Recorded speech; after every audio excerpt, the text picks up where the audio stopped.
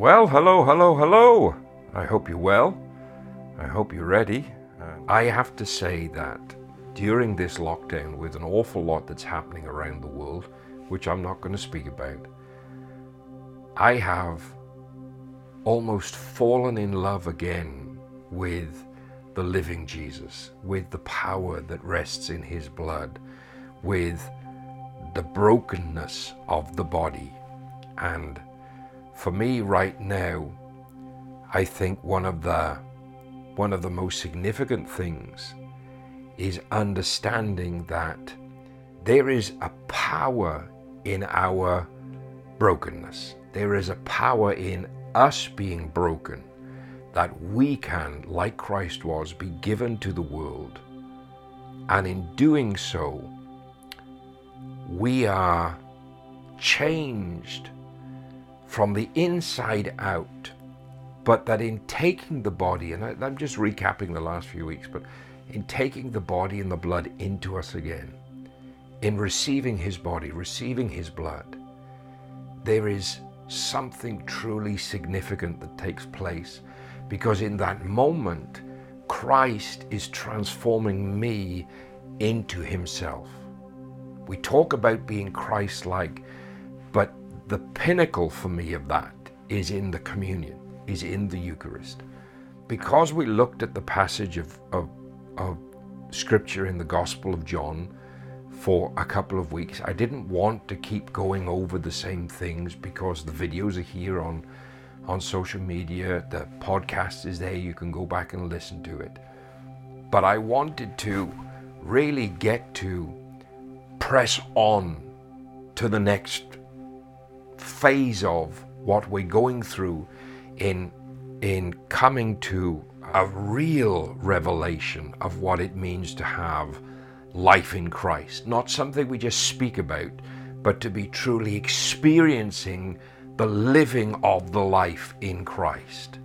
So I hope you'll take the time to go back through the last few weeks and catch up if you've missed it. From the get-go, I want to make one point clear. When I am speaking of revival, I am not talking about the thing that we in the church call revival.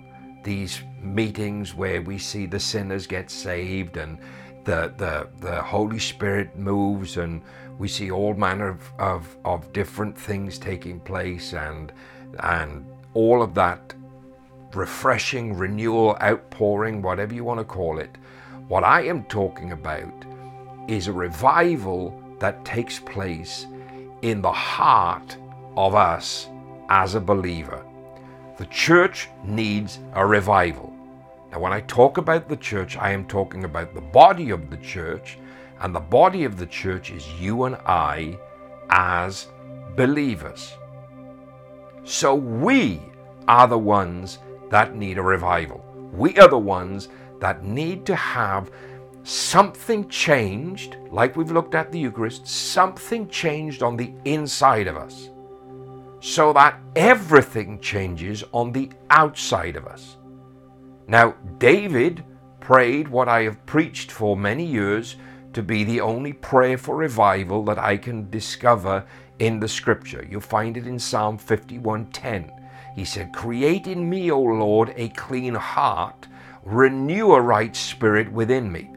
Create in me, O Lord, a clean heart. Renew a right spirit within me.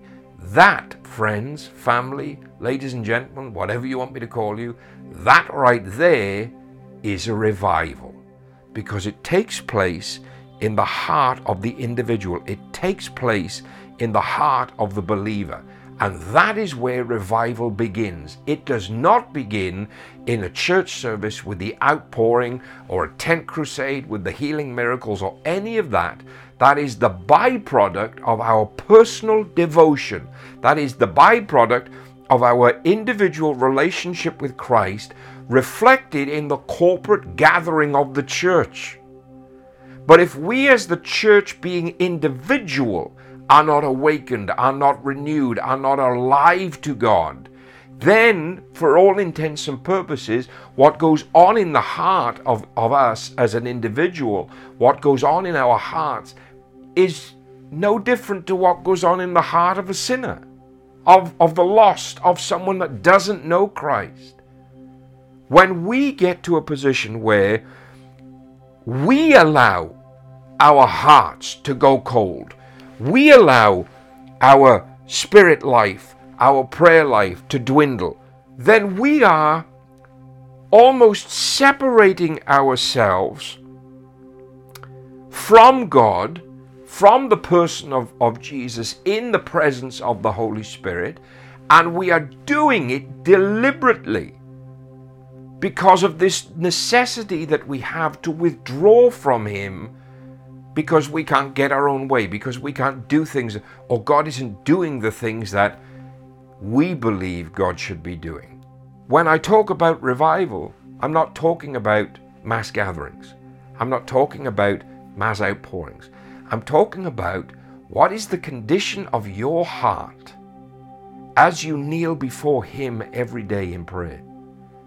What is the condition of my heart? If you look at the life of David, seeing as we've quoted him, Psalm 51:10, create in me, O Lord, a clean heart, renew a right spirit within me. You have to understand, David prays this prayer after what theologians and Bible scholars call one of his two great sins.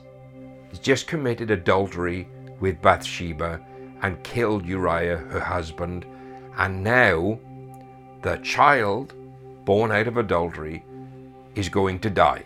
That's all there in the scripture. You can find it. David repents before God. David gets before God and pours his heart out. And out of that comes this, create in me, O Lord, a clean heart, renew a right spirit within me. Now, the one thing I give David over almost everybody that you read of in the scripture is that when David knew he needed to repent, he was swift to repent. But you never see David committing the same sin again. It wasn't habitual, serialistic.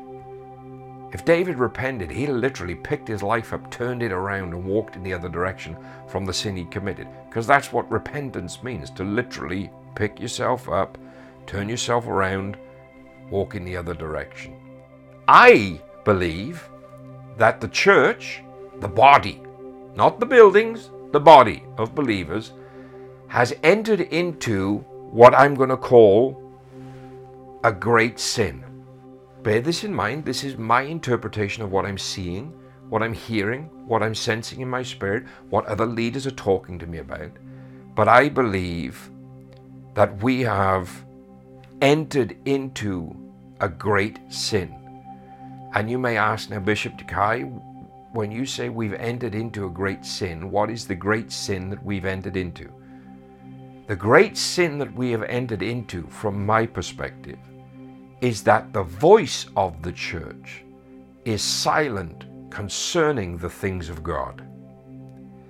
Yet, the voice of the believers is extremely vocal concerning the things of men. The voice of the church is silent concerning the things of God. But the voice of the believers is very vocal concerning the things of men. I'm not going to address the topic, I'm not going to get into it, but if you've been watching the news over the last 14 days, you will see what I mean. Church leaders have been exceptionally vocal concerning the things and the issues of men. But we have not, now I include myself in that, because I always do. I'm part of the church, so I must include myself. We have not been vocal concerning the things of God in this matter that we're dealing with now, or in other matters. We are quick to jump on, let's say, political bandwagons. We're quick to jump on emotional bandwagons. We're quick to jump on civil rights bandwagons. But we are not quick to proclaim the word of God. We are not quick to call for the peace of God in our church, in our society. We have been, as the church, silent when governments shut us down. And we have been silent about when we would reopen. We have lived in fear concerning a virus and what would happen if we opened our doors. And I've seen that around the world. But I have also watched church leaders break the law to go protest because of what's happened. Now, I'll tell you this now, I think what happened is horrendous. Don't agree with it at all. But neither do I agree with the fact we broke the law. Neither do I agree with the fact that we will stand up for a civil rights movement, and we should, because we should do what is right in the eyes of God. But we will not stand up for Christ. We will not raise our voice for the body of the church to proclaim the love of God. And I'm sorry, ladies and gentlemen, whether you agree with me or you disagree with me, because of that, to me, the church is in great sin.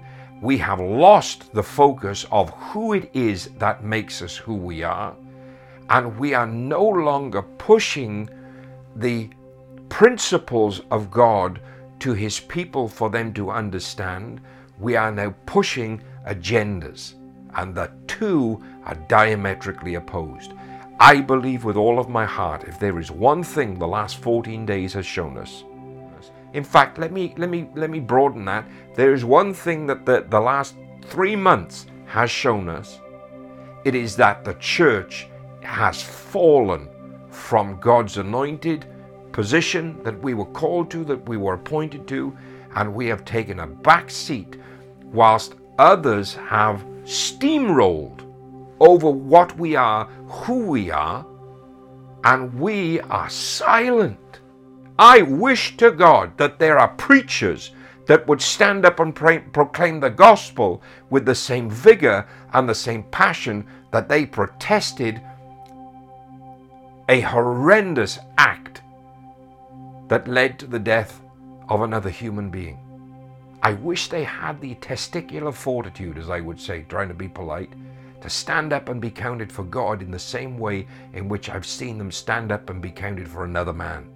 We need a revival, not in our body, not in our the body of the church, not in our buildings, not in our tent crusades, none of it. We need a revival right here in the middle of our chest, in the heart of men, that turns these hearts back to God. And until we get on our knees and repent and deal with what is a condition of the heart, we will never see an awakening or an outpouring, and we will be another generation that misses the second coming of Christ. The power of the believers, the power of the church to cause the coming of Christ has been in our hands for 2 millennia. And we will not humble ourselves and pray and turn from our wicked ways, as the scripture says. We will not submit ourselves. We will not, as the Bible says, humble thyself unto the mighty hand of God. We have lost our sight, lost our focus, and to me, we lost our passion. We have lost our passion to be broken and to be given to the world as Christ was broken and Christ was given. And because of it, we now live in a generation where we participate in my opinion, and I'm going to stop saying that because I think by now you know this is my opinion, we now participate in a powerless body of Christ. We're so self-insular and self-focused on the latest prophecy and who's the current preacher of the hour and what's the feel-good message that's going to make my life complete, when the simple way to find completeness is to allow Christ into this heart and break you. And in your brokenness, you'll find strength, you'll find peace, you'll find boldness, you will find Christ. And you will find the power not only to live life, but to do all the things that he said we would do, that he did, and greater, meaning in more abundance, as he told us to go and do. Why do we need a revival? Because the church, you, me, this heart, your heart, needs to see the power of God again. In fact, I would go so far to say that there's an awful lot of believers I think have never experienced the power of God. Because the condition of the heart shows me they don't. Now, none of that was in my notes. Praise God. Let me say this. Whilst I'm on the topic, I'm tired. I am so tired of hearing preachers tell me and say other things like, we need a revival. I've chosen the word revival because it's the only way I can express what I'm trying to say. But do you know revival, the term revival, the phraseology of revival, the meaning of revival, never once appears in Scripture. You will not find one verse, unless it's one of these modern translations with a modern vernacular, you will not find one verse in every translation right up to the King James, including the original languages, that mentions revival. Never happens in Scripture. It's not there. But the word revived is, and the word revived applies only to the believer. If I am dead to myself, dead in my sin, how can I be revived? Because the word revived literally means this. It means to refresh or re-energize something which once lived and is now dead. When I talk about we as a church need a revival, it's because we are dead to Christ. Jesus said in John 6, and I preached about it the last 2 weeks, if you don't take the body and blood into you, you have no life in you. We receive the body, and in our complacency, in our apathy, we have literally taken the body out of us. We've taken the life of Christ out of the church. Because we're so focused on, what have I got to do to make me feel good? The quickest route to acceptance is conformity to the crowd. I don't want to be one of the crowd. I never have been. Never wanted to be one of the crowd. I refuse to be one of the crowd. I do my best to stand out at all times and in all ways. I used to wear the most ridiculous coloured clothes simply because somebody told me once I wasn't supposed to. Now, you don't want to tell me I shouldn't do something, because 9 times out of 10, as long as it's not illegal, immoral, or unethical, I'm going to do exactly the thing you tell me I can't do. So when this world now tells me that I shouldn't be upset because I can't go to church, that I should just accept the way things are, that I need to take a back seat, that Jesus Christ is no longer relevant, that we've moved on, that as I'm here preachers say from the pulpit, the times have changed. Let me tell you this, friend. I don't care how much you think the times have changed. The Word of God has never changed. It is the same yesterday, today, and forever. It is the Word of God is what it is what it was, and is what it will be. If it says sin is a sin, I don't care how much your thinking evolves. I don't care how much you think you're radical. Sin is still sin. And the last time I checked, the wages of sin was still death. Newsflash. I am sick to my back teeth of a church that puts Christ, as Minister Joshua says, on the back burner. We pull him out when we're in a crisis. We pull him out when we're in need. And when things are going well, it's take a seat, Jesus, sit in the back of the car, stay quiet. The simple fact of the matter is, I'm all right, Jack. Guess what? If that's your attitude, you're who I'm talking to. I will never accept a body. I will never accept a church where Christ is not the head and the center of the attention. I'm not trying to build an empire. I am trying with all of my might to do kingdom work, to see the kingdom established. And if we want to solve problems like the world is going through at the moment, if we want to solve problems like society is having to deal with that has never been resolved, we have to stop looking through the eyes of separation and start looking through the eyes of God that sees one race of people And we have to come back together in the issue of heart where we find harmony. Just a few days ago, I tweeted about people keep telling me we have to find balance. Nature in its own self rejects balance.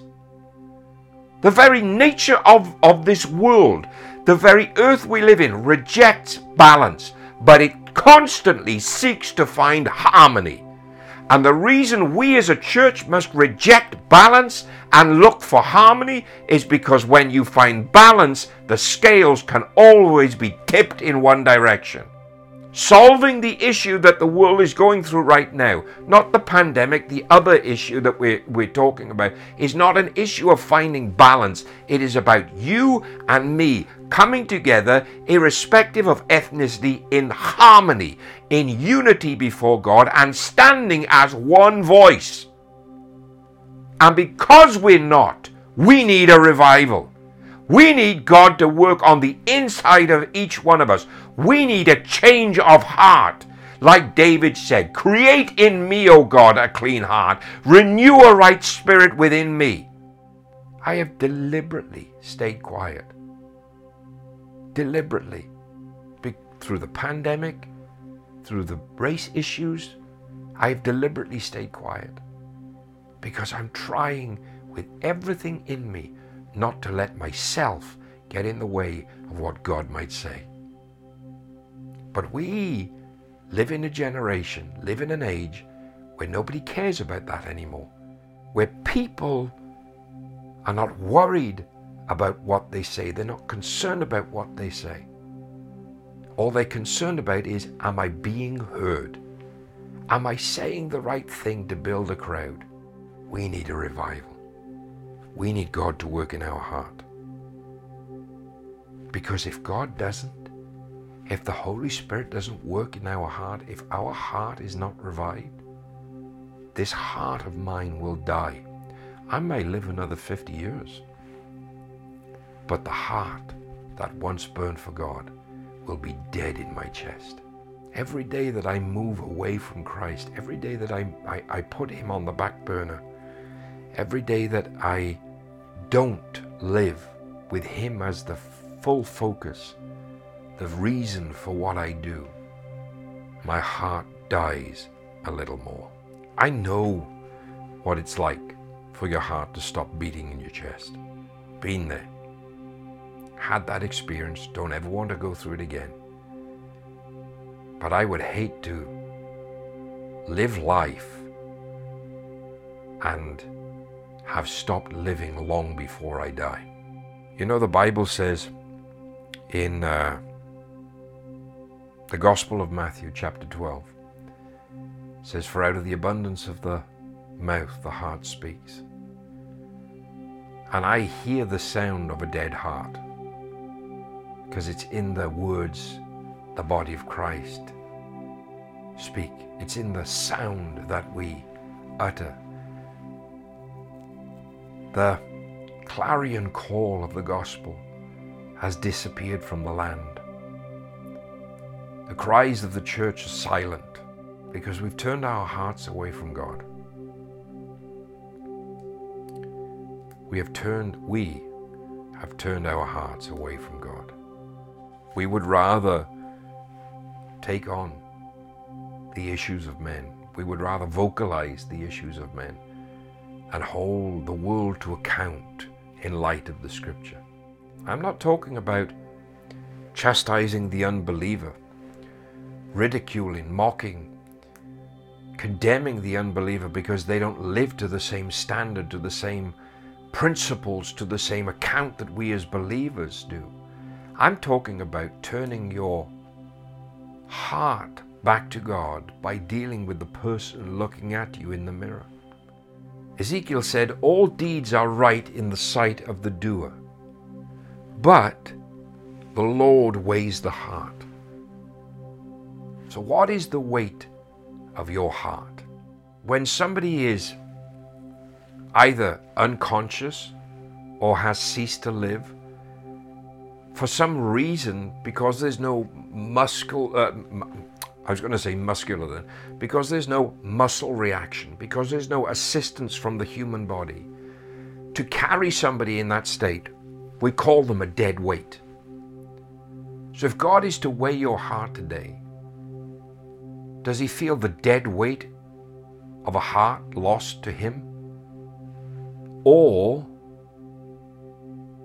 does he feel the light, joyous heart of a believer so on fire, so passionate, so sold out to him that it's almost like lifting a feather? Go back to Psalms.